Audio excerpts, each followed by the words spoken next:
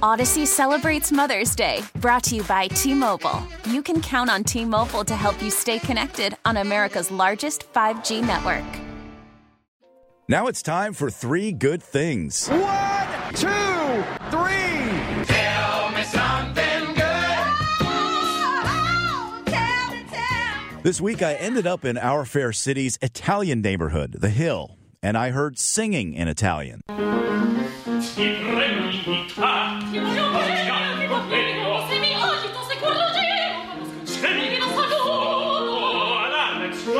My roaming St. Louis stop is the Winter Opera. I got a chance to watch the rehearsal for this season's first show, La Rondine. The singers come from all over the country, and boy, are they talented. I met a couple of them. I am Nicholas Huff. I am a tenor from Kenosha, Wisconsin.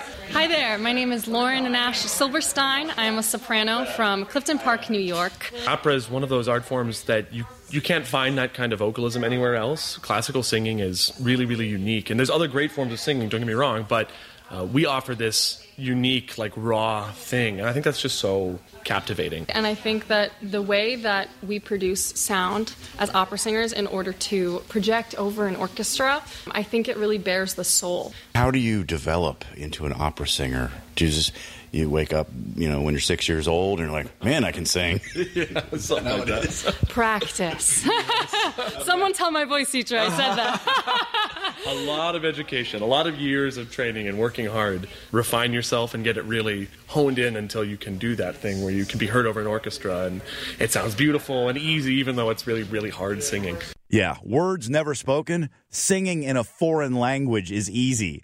By the way, that was Lauren and Nicholas in the clip I played earlier. In case you couldn't tell, their characters were arguing. They were having a beautiful argument.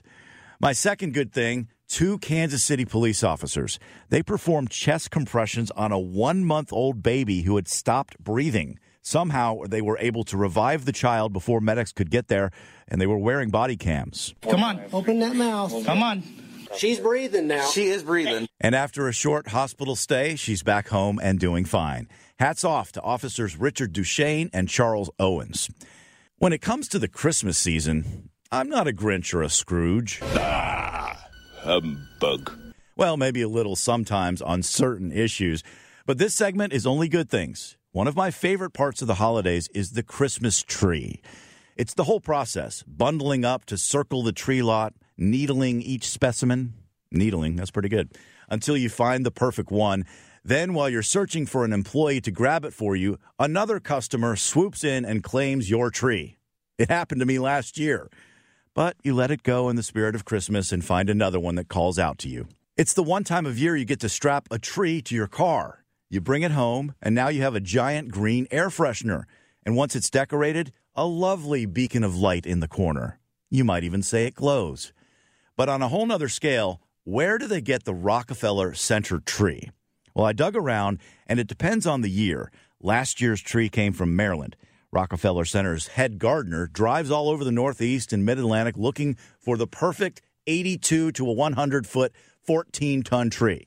This week, he found it in Queensbury, New York. He located the owner of the property, Neil Leibowitz, and asked him if he could donate it. If it can bring a smile and awe to a little child or help cheer up somebody who's a little blue, it's all worth it. The tree just got to Rockefeller, and on November 30th, it'll be decorated with 50,000 lights and a star that weighs 900 pounds. But that's not what I love about Christmas trees. I like that every single one is unique. And for a month or two, they live with us and become part of the story of that particular holiday season. Even the scrawniest trees can bring joy if they're attended to. Right, Linus? I never thought it was such a bad little tree. It's not bad at all, really. Maybe it just needs a little love. 3 good things on this Sunday.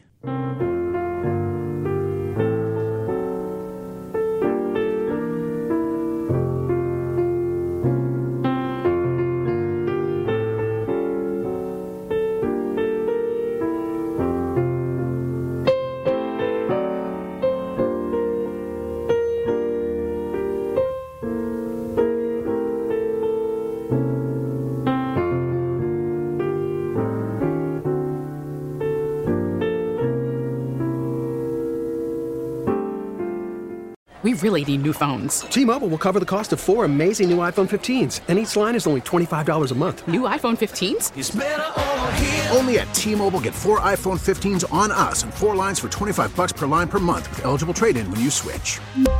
Minimum of 4 lines for $25 per line per month with autopay discount using debit or bank account. $5 more per line without autopay, plus taxes and fees. Phone fee at 24 monthly bill credits for well-qualified customers. Contact us before canceling account to continue bill credits or credit stop and balance on required finance agreement due. $35 per line connection charge applies. See T-Mobile.com. Hey, Rob Bradford here. I have set out on a mission with my good friends at FanDuel to prove what I have known for some time. Baseball isn't boring. Now I have a daily podcast to prove it with some of the most notable people in the baseball world, screaming baseball isn't boring from the mountaintops, or at least agreeing to come on our show. Players, managers, GMs, and yes, even the commissioner of baseball, Rob Manfred. It has been a constant wave of baseball's most powerful voices. So join the revolution. Subscribe and soak in Baseball Isn't Boring. Listen on your Odyssey app or wherever you get your podcasts. You'll be glad you did.